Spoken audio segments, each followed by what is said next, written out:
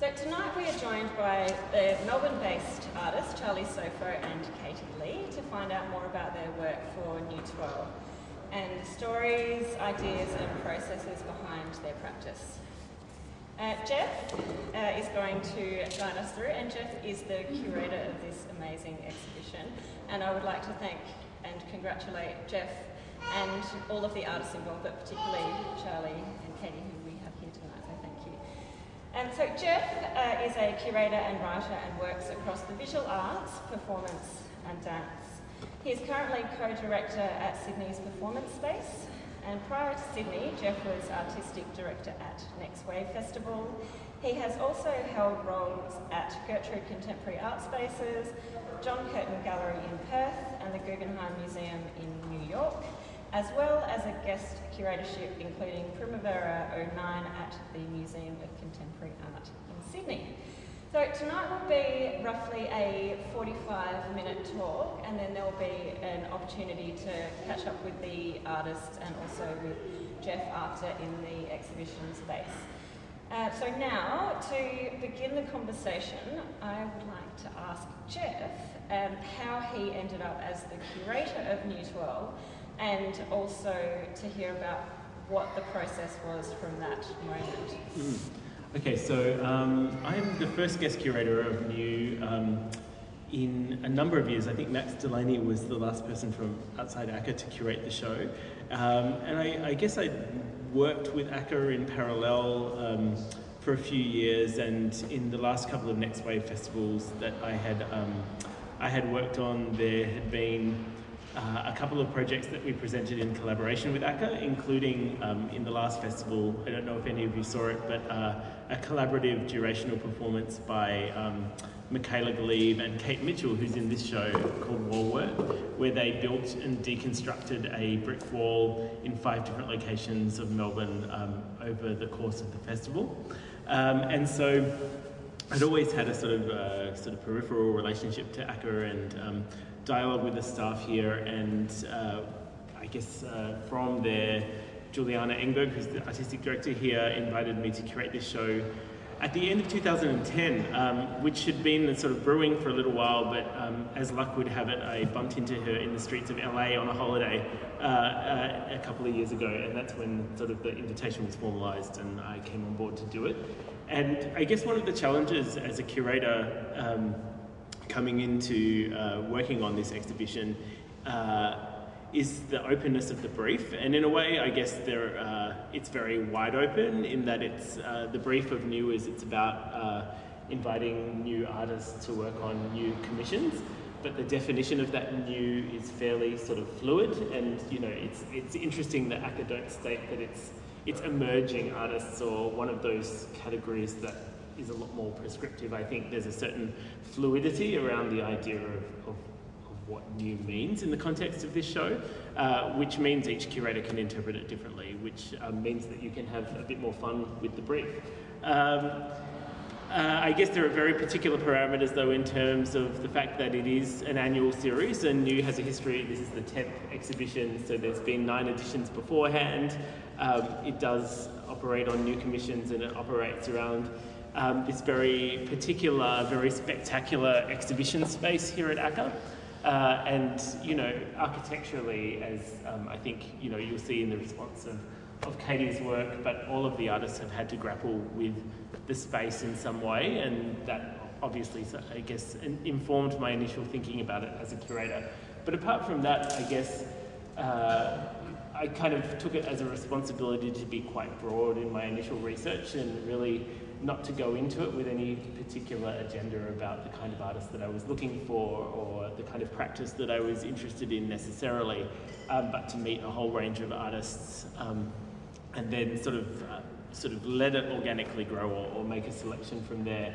And really, like, I think there are some really lovely threads that have grown up that kind of connect the work, but they've grown quite organically, and some of it's informed obviously unconsciously by my own interest and the kinds of practice that I'm interested in, but also over the evolution of the project, you know, in conversation with all of the artists, there's some nice linkages and connections between the work.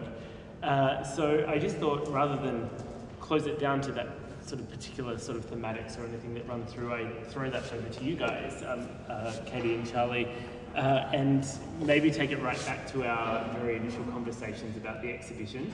And I think although your practices are quite different, the way you work is quite different, a common aspect of our conversations and of those first conversations when I first visited you in your studios was that you both had a very solid history of creating some quite major works and creating works on quite a significant kind of scale over the last couple of years, but that you were both at a particular turning point in your practice where you were making a shift or reconsidering what you did through a different kind of lens. And I was wondering maybe if you could talk a little bit about those conversations that we had and the particular point in practice you were at. Yep, sure. I think, as you said, I have sort of had a history of doing a lot of solo work in different artist-run spaces and in particular types of sites, and over time had started to break down that solo practice into work that was able to kind of reduce and expand to suit particular situations. And I guess those situations were largely sort of group shows, and how to have work that's sort of site-specific or site responsive, and yet have other work around it, which was a problem for me. So a lot of the work I do is kind of research-based in terms of solving particular problems and conditions that exhibition spaces might offer or set up for our work. And so I went through a series of projects that were sort of about, I was sort of calling them field studies. They were about how to get a set of things that could articulate into a particular type of space and then reduce if they needed to and make sense still in a site or in alongside other artists' work.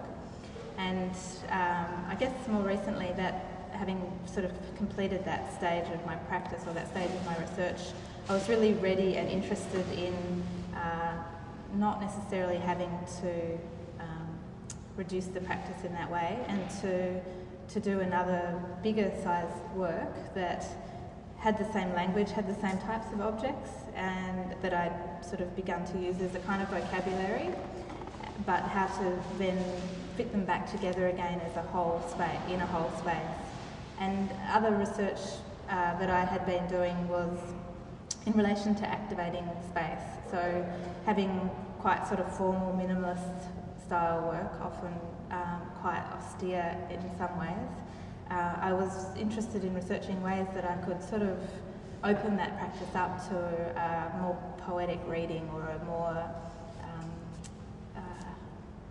dynamic reading perhaps, where people could come in and actually have more than one entry point into the work, so that it wasn't so located in the sort of lineage of minimalist art practice and the history of that type of work. So I had started working with performers, with another two Melbourne artists, Bridie Lunny and Dean Lingui, and we had started to do research basically around how we could sort of reveal something more about the dynamics, the potential dynamic in the work. So we were working with an artist, dancer called Kyle Premis-Govan, which is the same dancer that I've used in this work. And we chose him in particular because he comes from the Lucy Burren Dance Company, well, that's where I'd seen his work. And his work is, and her work, Lucy's work, and therefore Kyle's work, kind of comes from a very ordinary set of gestures. It's not overly kind of flamboyant, it's often quite sort of straightforward. It sort of looks at everyday gestures and kind of builds up a language over the period of the performance that may start from something quite sort of basic, but by the time it's finished, by the time the choreography is finished, it's sort of resonating with quite a sort of strong psychological overtone, I guess. And so I was interested in working with Kyle on that because I could see that the way he was using his body was the way that I was kind of interested in using sculpture work, or sculpture making objects. And so I was really interested to see what would happen if you put a body like that, a body that's trained to register space to a really similar extent that perhaps sculpture or installation practice can be, how he would sort of reveal something in the installation. But it's sort of I'm sort of not really particularly interested in overt performance either. I'm not interested in my own inhabitation of the space, and I'm not really interested in sort of formal performance that might have a live aspect in it, I suppose. So the research was kind of around how to perhaps have a document of some kind that showed his navigation through the space, that opened up the practice somehow, that was able to be sort of part of the work but not the work, and it was all sort of very much as a sort of research base that we were working with. So I'd done one show called Non-Negotiable at the RMIT project space, which was overtly a research project, and I guess I met Jeff and started to talk to Jeff about what would come next from that. How would I continue to that project? What would that be, and particularly what the outcome is from that type of research? What did I want the work to actually be? So this was an opportunity for me to sort of do that again. In the first project that I did, I didn't want Kyle to use, he didn't dance, I suppose. He just did very ordinary things within the installation. And this time I wanted Kyle to have the opportunity to be in the same space that I came to, which was an empty sort of space, which is only empty physically. It's not empty contextually or politically or socially. And to see what types of gestures he would create in this type of empty space. Because a lot of the time when I start to generate a work, I come to that site and I look at it, and it's quite a sort of organic or intuitive response, sort of like perhaps the two languages have a similarity to drawing. So I was asking Kyle to draw in the space through his body work, and I would draw in the space through my sculpture practice. So yeah, that's sort of where we met, I think, isn't it? That's the kind of point that we were starting from. And it was interesting for me that, that your practice was expanding outwards from the kind of quite materials-based sort of sculptural practice into these more ephemeral and performative gestures, and how they could be incorporated into an exhibition space.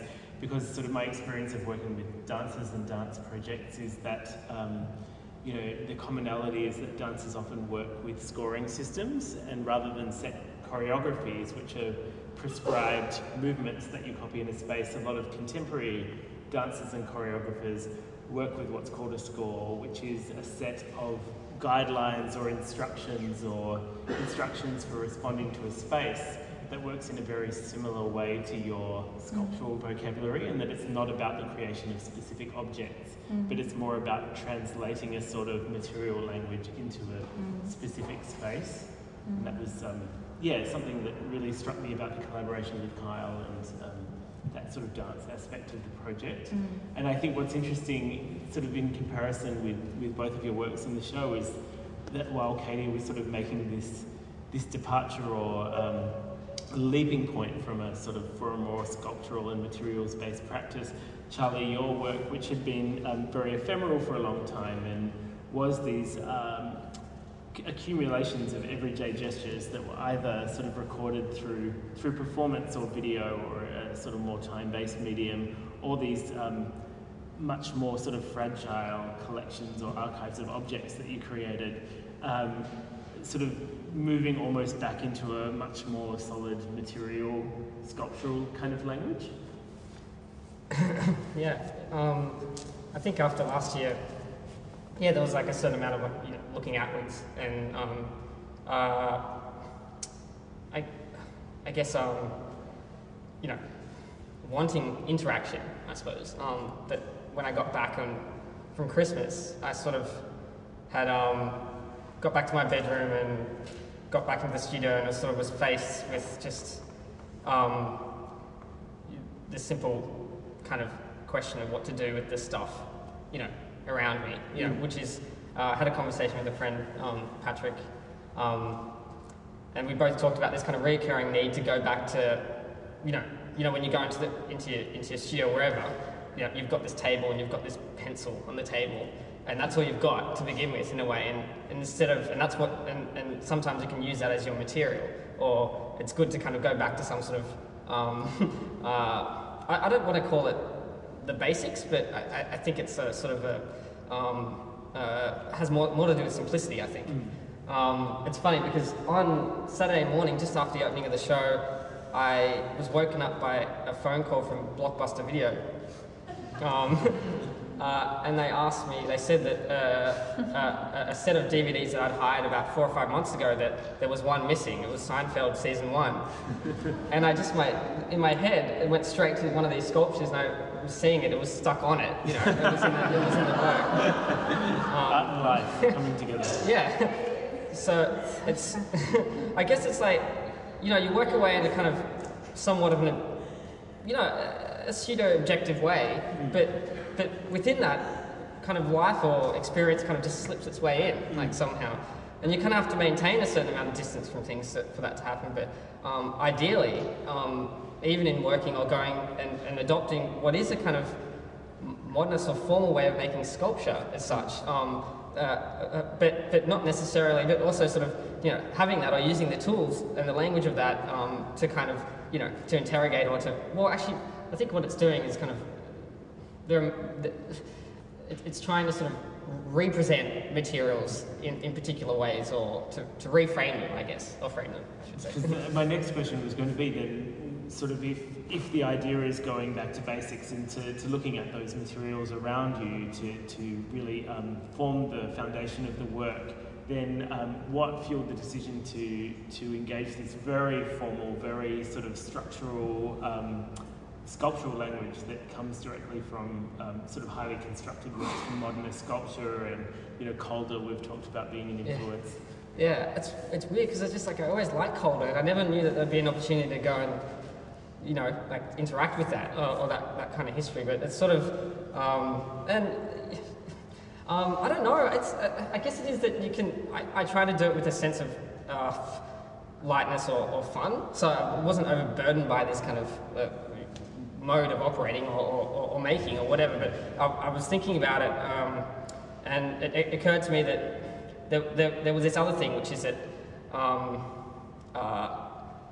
you know, when you go into shops, and I went into a lot of shops for shops, you know, that had shop fittings and that sort of thing, and I was thinking about this idea of a, you know, like a structure and a base, which is kind of a quintessential modernist kind of sculpture, you know, where you had figuration before, you know, now you have the base. The base is kind of obvious, but you kind of have that in retail as well, which is there to kind of offer up this sort of merchandise. And I don't know, the languages have been quite confused, and I kind of, for some reason, started drawing from that as well as this sort of you know, which is kind of considered quite crass in some way, and my whole, you know, my interest in Calder and the lightness of those early works that he did, actually, the circus and some of the works he made, cutlery and those kinds of things, the smaller scale sort of works.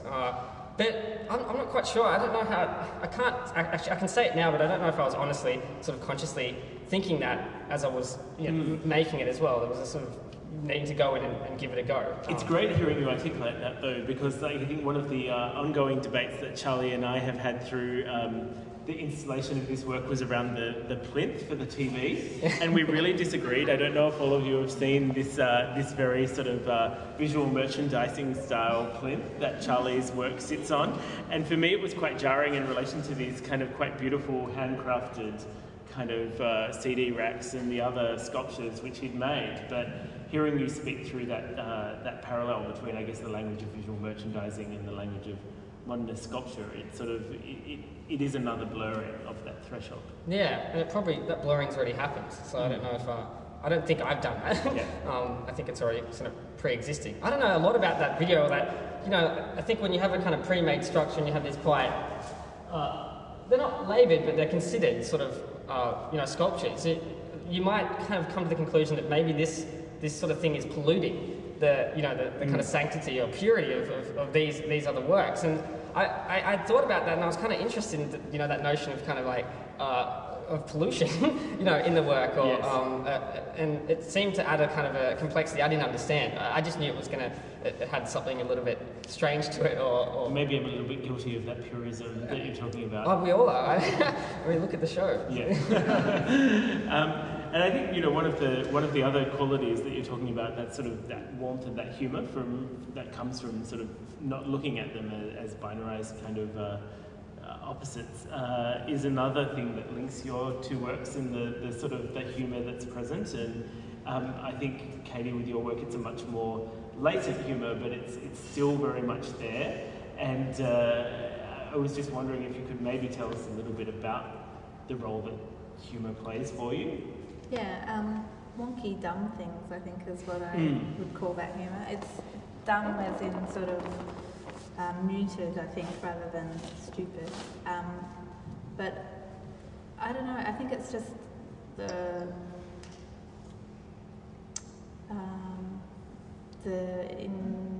defunct nature, maybe, of things. So I think maybe I didn't mean so much a latent humour as maybe it's a blacker brand of humour. Yeah. Than I think it's because the origin of a lot of the work comes from walking around an urban space that has a lot of dumb things in it, things that maybe don't work anymore that have been left there, or things that have sort of got this lineage from previous great ideas, design ideas, safety ideas, whatever it is that sort of made people decide that certain things need barriers around them, or certain things need us to be careful around. And they sort of get repeated until they're sort of, nobody really stops and asks why they're there, you know. So there's this kind of sense that things, once they're introduced, will continue to be used in urban spaces. And I'm talking about sort of practical things like, you know, metal over outdoor lights, and just every little detail that we have that sort of is in our urban space. And a lot of them are sort of decommissioned, actually, I think, a lot of the time as well. So I like kind of repositioning things that are kind of decommissioned, I suppose, as a sort of way of, I do think they're funny in the world. They also seem sort of, a lot of them seem poised to act, but they don't. Like they're almost like they're sort of stopped at some point. Like. Well, it's kind of like I often think of them as a sort of storage. They're in storage, or they're in archive of some kind. So they're sort of like the archive of strange things that still are in. You can't dematerialise things, you know. So they're still around. But I like the idea of them being sort of a storeroom or a resting place for these strange things. They're not necessarily really dynamic still, but you can still sort of remember, or you can sort of still imagine maybe what they were used for, but they're sort of not quite there anymore. Which fits their situation in the White Cube as well, which is an environment where you can't touch anything or you can't interact, or that's almost a sort of taboo. Yeah, Jan Bryant talks about it in the essay that she's written for the catalogue, which hasn't been published yet, but she sort of talks about that interest from my point of view, coming from looking at a lot of war museums and things like that in Asia, and sort of the beautiful little objects that are sort of kept and then represented in cabinets, and they're, you know, like toothbrushes that someone used, and, you know, these sort of strange made things, or else they can be quite violent things, so, you know, gallows or shackles or things like that, and they're sort of lifted up and put aside, and then they're presented again, and there's this sort of lo-fi kind of archive things going on in those kind of places, which has been quite influential, I think, to my practice as well. They're not funny, but they're kind of absurd. Yeah. And I think sort of that's another sort of material language that both of your installations touch on, but treat in different ways, is that sort of that sculptural language of modernism and of minimalism, and that sense of very sort of pared back materials that both of your work plays on in quite different ways. And I just wonder if that was that's something that you consciously sort of set out to incorporate, or that is just sort of another reference point in the many. I don't think I heard the question. Oh, it's about, I guess, this. It could be sort of an installation of minimal sculpture from one perspective. Sure, but it's not. But will you tell me? Is it?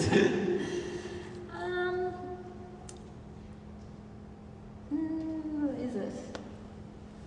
Well, it sort of is in a way, I think. I guess the departure points are pretty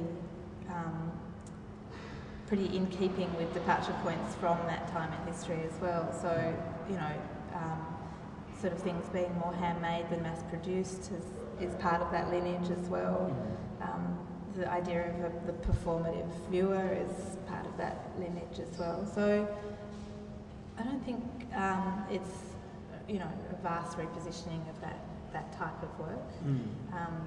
But they're not, I don't know, how would you mark the difference between those two practices yourself? Like, is it the...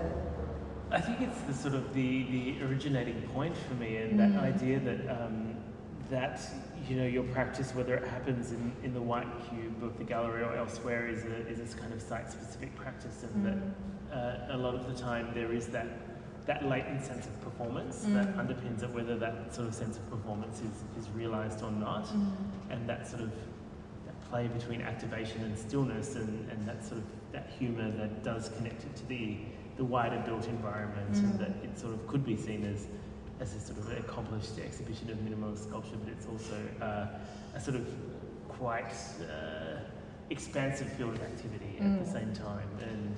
And I think the works with Kyle do sort of take it that next step, that does talk about the way that bodies and everyday bodies are impacted by these things, rather than vice versa.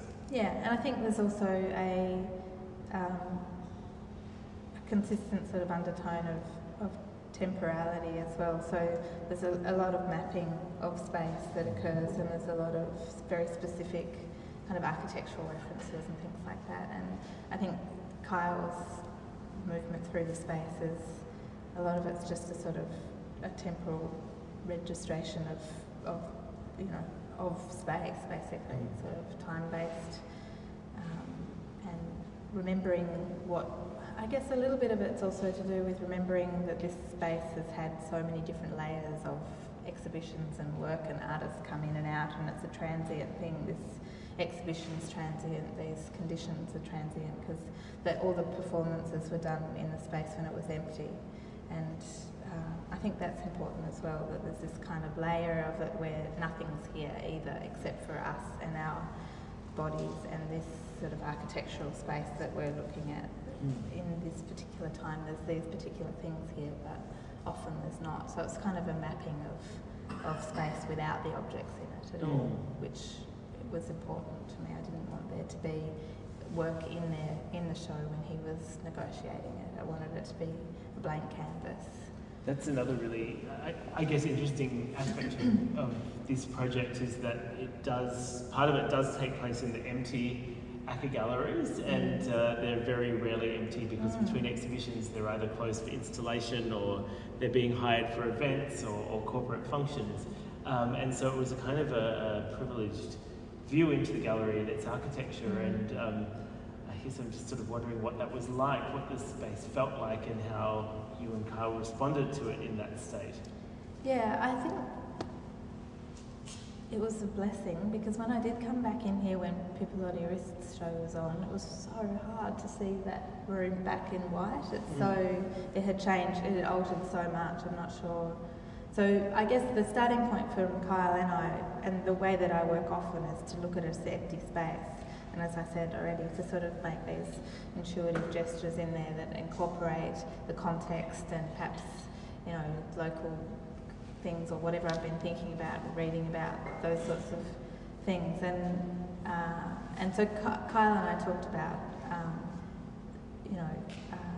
where feels safe in a space like this, or where we what tendencies we had with negotiating the size of it.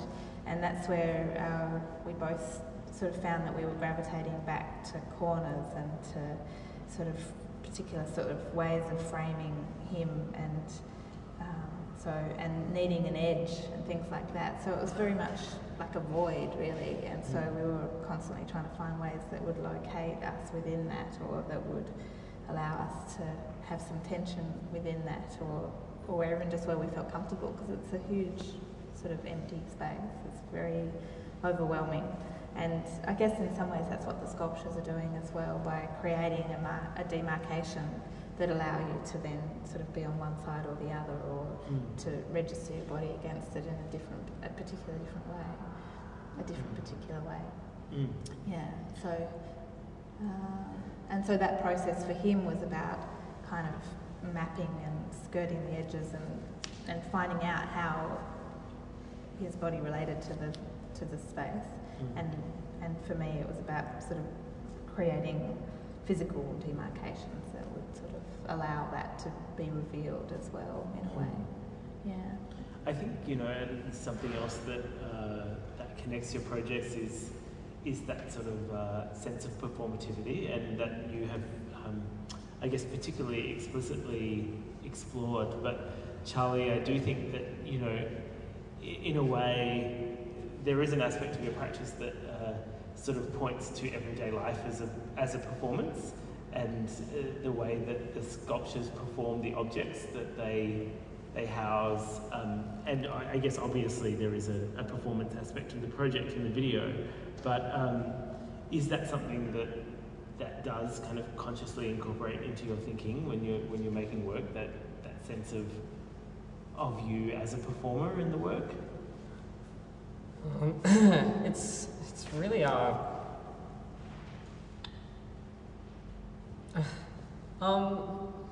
think it's really a seductive. There's something appealing about performing in your own. There's something really immediate about that, which, and it's also a trap as well. It's kind of has a sort of double-edged thing. Yeah, I don't know. I did when we first met. That's funny, that word that you had, you know, performativity. It kept going around in my head. And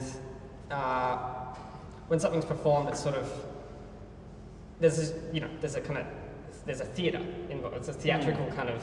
It has that dimension to it, I guess. And you could definitely say that, because you know those works on those plinths are those big round stages. You know, like are presented. You know, they are very animated, or just as the sculptures are fairly anthropomorphic as well. Yeah, yeah.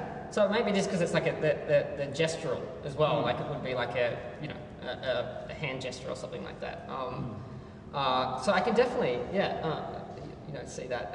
But I guess it's, you know, like I'm interested in objects and materiality, and I still see myself as being a material artist, and that seems to be the kind of thing, or that's the sort of fuel or the standpoint that I kind of take when I approach things as well. When it slips off into a performance, that's always it's sometimes kind of quite tangent. It's like a tangent, I guess. It's really hard to talk about it just performance, just kind of carte blanche, because it's incorporated in so many people's practices, I guess, and work. That to separate it is almost like, I'm not quite sure, like to become conscious of it is hard. I was thinking about Kay Lee's work, and something that did come up in when you were talking about the performances and even the sculpture, there was something to do with, I felt that there were certain constraints placed on things, and they were either self-imposed, or there was a kind of noticing what the constraints were, like in the gallery, or and to some extent, I kind of, whether they're imposed or you impose them yourself, those constraints are kind of quite important, you know, to making a work. But I actually feel like there's a kind of sorry to put this back into your court, but there is a kind of also a kind of emotional sense of kind of constriction or something, or in the work, because there's so much potentiality in it, but it doesn't. It resists kind of. It's like I've gone ahead and done all the things, like, you know, and like done all the kind of gimmickry of it, but you've kind of held back, like, in a way, which is sort of like admirable in its own way. Like it's. What do you think? I think that sort of the sort of potentiality of things is more interesting to me in my practice than the actualization of them, I suppose. Like, And it's funny because when you were talking about guidelines and performativity and things like that, one of the first performative works that I did was with Jeff in Next Wave with a project called Guidelines. And I was working with the board members from Conical, and we did an exhibition down at Next Wave, which was very much based on live performance. And I was involved in making a set of props or a set of sort of sculpture works that were taken down there, like a sort of umpire's chair and all these different types of safety devices that we were using. And and this was in Federation Square as well, which is, you know, one of the most highly regulated, over prescribed spaces in the city. Yeah, so we were introducing a new set of guidelines and was sort of at odds with the security and things like that. But I was working with David Simpkin and Jason Mailing and Harriet Turnbull, who are all really, really out there sort of performance-based artists who love that sort of theatre, and they're really, really good at it. And I really enjoyed playing with them for a little while, and a couple of days into it I realised that it wasn't where my work lay. I wanted to walk away and leave them uninhabited. I wanted them to be there, but not to be pointing out exactly how to use them, I suppose. So, and that was really interesting for me to be able to work through that, because that's been sort of the thing that I keep coming back to. Is that it's an empty set, it's an empty stage, and I'm not particularly interested in activating it, I suppose. I think that, and it relates to my own experience of walking through urban space. Like I'm not going to start doing parkour or jumping on bins or swinging off rails or anything. Like it's not where my interest lies. My interest lies in sort of observing these things as just being there, and sort of the language builds up over time, and it sort of becomes a psychological language that you can, pick back out of and make selections from and put them back together again, and then there's a landscape of some kind that's created from that. But it's empty because it wasn't something I necessarily activated in the first place. So, yeah, I think there is that sort of like that sort of uninhabited, and what did you say the word was? Like I resisted it, but what did I resist? It's kind of, in a way, it's resisting literalizing the kind of things that you're talking about to create a sort of more open field and sort of an open-endedness to your work. And I think,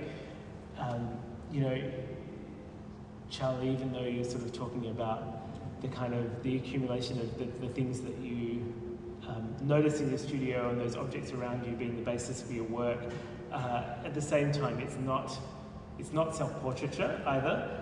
And I think that's an interesting decision that you've made in your installation here, but in your practice more generally as well, that there's that line that it does draw inspiration from everyday life and things around you, but it doesn't necessarily lapse into self-portraiture.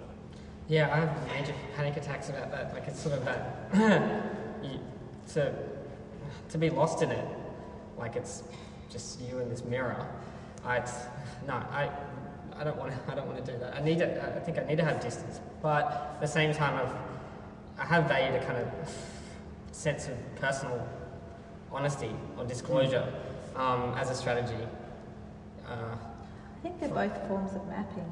They're both forms of mapping a particular terrain, and they both perhaps come from an ordinary language, but they just have very different sort of endpoints. Yeah, it's true. And yours are very much about simple actions as well, that are sort of the things that we don't notice particularly, but that are quite neurotic sometimes, and other times they're just sort of, so familiar that they become enjoyable when you see them again, because they're so sort of, they're so familiar in our own sense of body, memory, and well, that was the thing. Yeah, I think that idea of familiarity was really important, like in going about and getting the objects as well, was that, like, although they're really casually selected, they're also sort of not. There's something about them that needs to, that it's not about worth or value as such, but that they need to be kind of ubiquitous or something to be able to kind of, it's like if they're too special, they're sort of too loaded already. It's not that's not the terrain I'm interested in mapping. It's already, the meaning's already kind of pre-established. It's the sort of things that that are insidious as well. A sort of nice reflection of it for me, sort of a nice way to understand that is that passage in the video where a sequence of people actually lift you up and hold you, much in the same way, sort of for me, as the sculptures hold the objects or the plinths hold the objects to form the sculpture, and that those people are just the people who happen to be around in the studio. Some of them are your friends, some of them are studio mates, some of them are acquaintances, but there's that sense of just drawing from the materials at hand. Yeah, I guess it was, I like that, because there's levity, things are being suspended in some way. And then getting yourself, I mean, I think I really did treat myself a bit like an object in that video as well, like it was sort of, I thought it was about the objects, and then it ended up, It's about, for me, it's much more about that threshold between the object and the user. Yeah. Where the two actually, the distinction is blurred, or it's about that continuum between us and the stuff, which we think of as separate entities, but actually it's sort of not separate at all in the constellation of your world. Well, I mean, it's funny because I was thinking, I experience when going out, people would be picking me up quite a bit as well, and I always thought it was kind of a bit of a humbling experience as well, like that it's sort of fun, or I guess there's a kind of a not taking yourself particularly too seriously as well, which is sort of the video is kind of not serious. It's sort of. But those people are your community as of course, well, which is what's really nice about it as well. And there's something quite overt about that, that the people that are around you in your community and in your studio and in your university are picking you up. Yeah. Yeah. But also I think that the work and the things that you've selected are a portrait of studio practice as well. I think that's quite particular, not just general life, but a specific part of life, I think, as well, because the camera's in the studio and, there's little things like, even the coffee card that comes from here, which is all kind of mapping a set of breadcrumbs all the way into the space through the front door. Well, if it is a portrait, I'd rather it was a very minor one anyway, that it wasn't like a definitive one.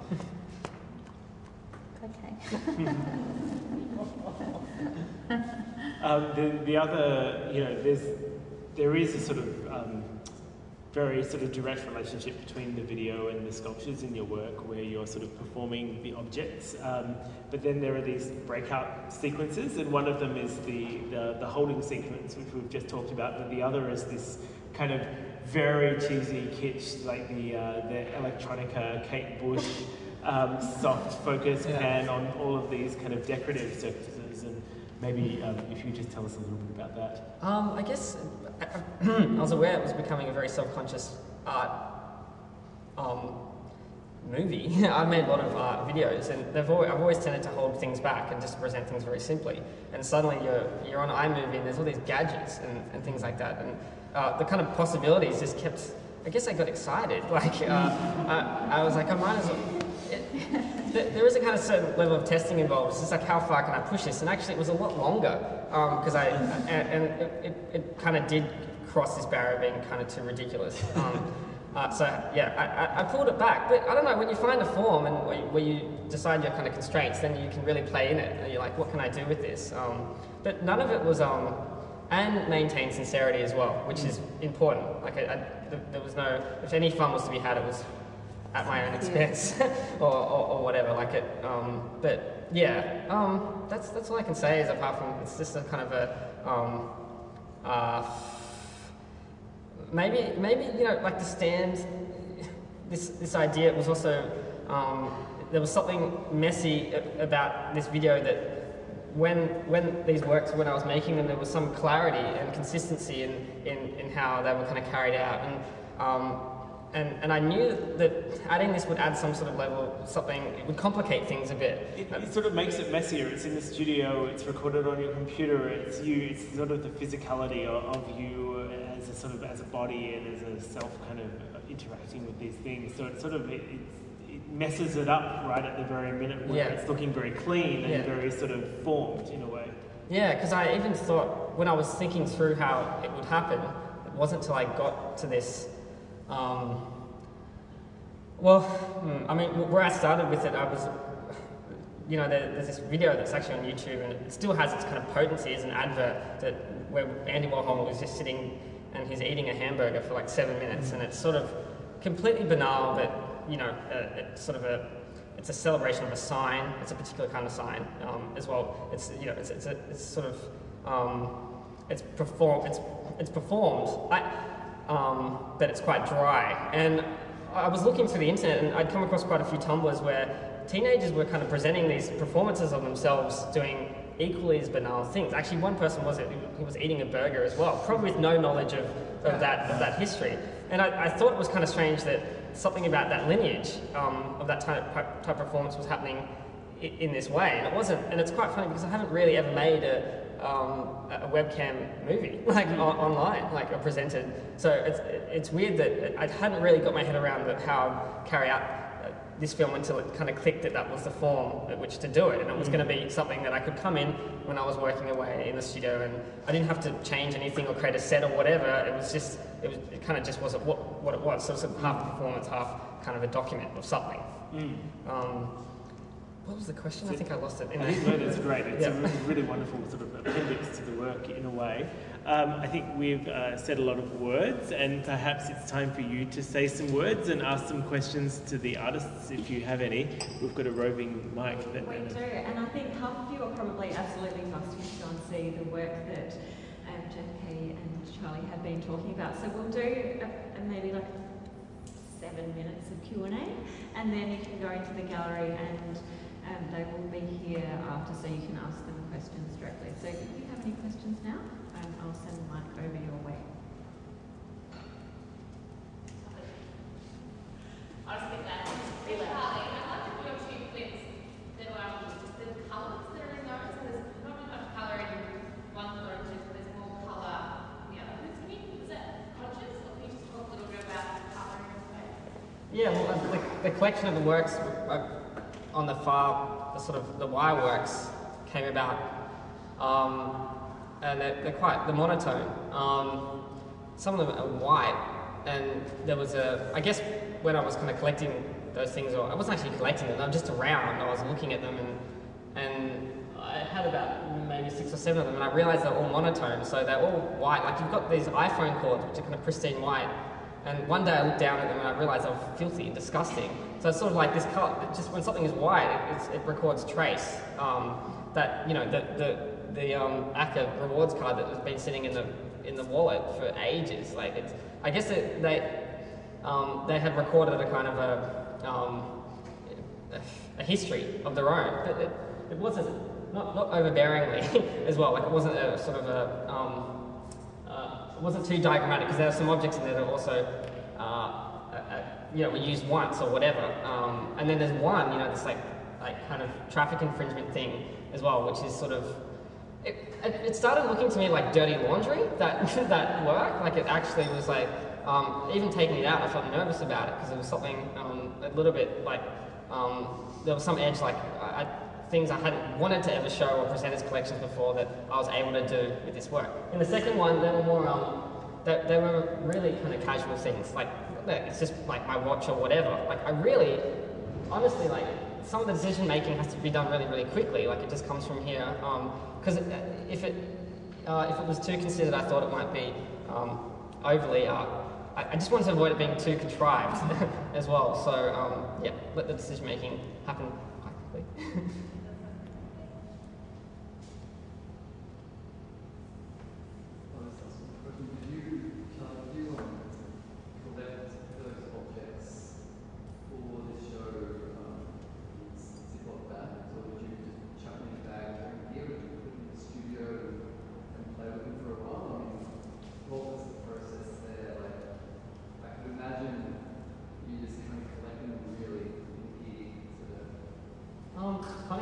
No, it's actually really haphazard.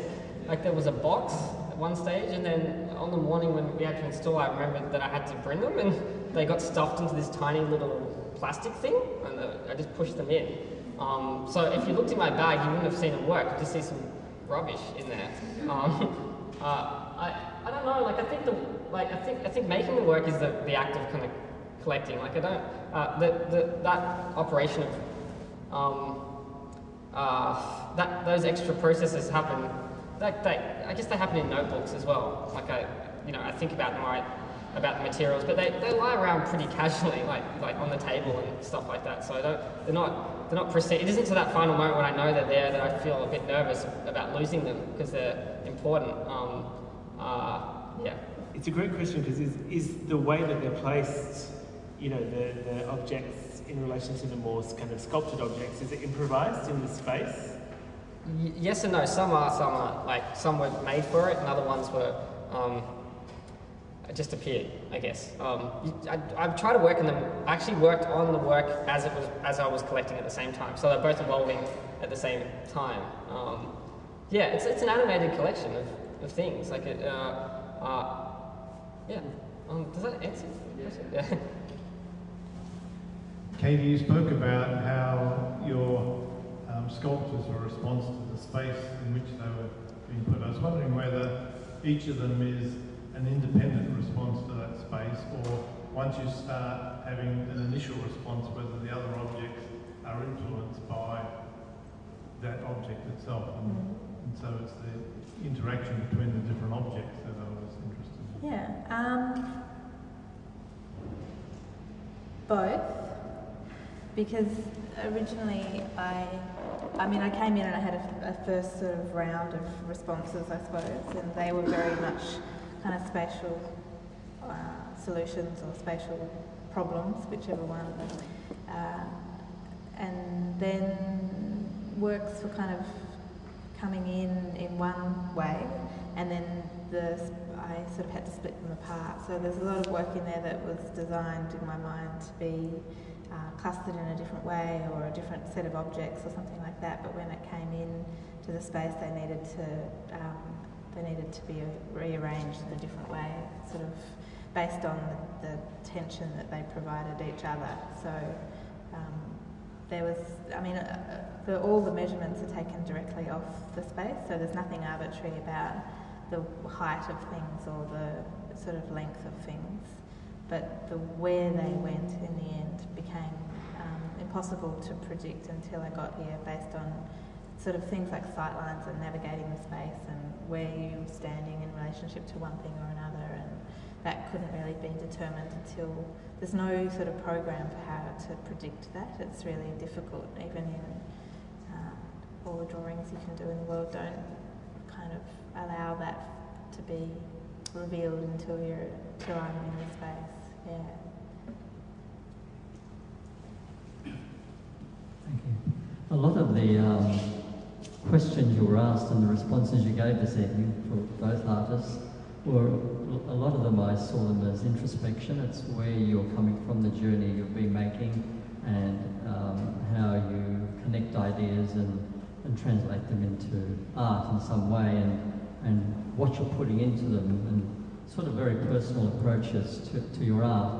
I'm just wondering to what extent do you think about the world, the audience, people outside of yourselves, and is it sort of bad luck, whatever, people may get it or not get it, or is there something as artists that you want people to take from your art, or don't you really think or worry about that? I mean, what commitment do you have to the audience? Is it just there, open, and it doesn't matter about the audience? Charlie? Thanks, Dad. You were going to let me answer that. I don't know, it's your fire. No, it's actually a really good question. It is a good question. I try to, I try to come from a point of generosity. Like, if we're talking about what you want to give, I don't know, there's a real balance there you need to strike between, developing something of your own vision and wanting to interact with people and interact with, I haven't put it there for no reason. I didn't block up the door so no one can come in. Yeah, there's a kind of sense of wanting to reach out to people. It's really, I think it's a hard thing. There's a fine balance between thinking or recognizing yourself as being sort of, being self-indulgent or being generous, like you waver. And I think it's a really good question, actually. I mean, do you want to respond to that, Kate? Yeah, I think there's lots of different entry points into my practice, and that those are enough. And I think that they're different between, there's art historical references, there's sort of more poetic gestural references, and yeah, I do consider the experience of the viewer very much. In fact, that's probably what determines my work the most, but not necessarily the do you get it factor. That's not really something that I'm overtly concerned with, because I do think that there are a lot of embedded cues within it that certain perhaps audiences will have more insight into than others. But at the end, I really do see my practice as a poetic practice.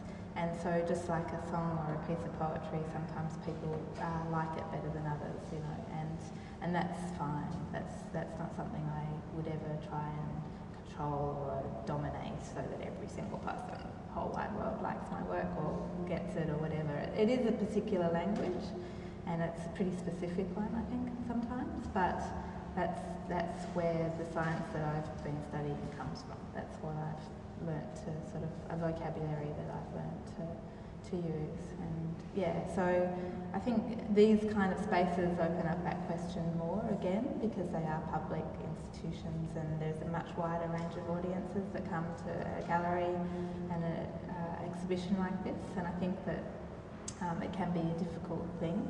But I think that the work with Kyle actually initiated from that point that Charlie's saying about generosity and being conscious of it, not necessarily making final decisions based on it, but there's a consciousness of that. And some things that I think are opening up the practice, again, may not do so really illicitly for other people, but at the same time, there's an awareness of it, but at the end of the day, the language is too much embedded in art, culture, history, and that sort of thing to really shift it much beyond that. Yeah.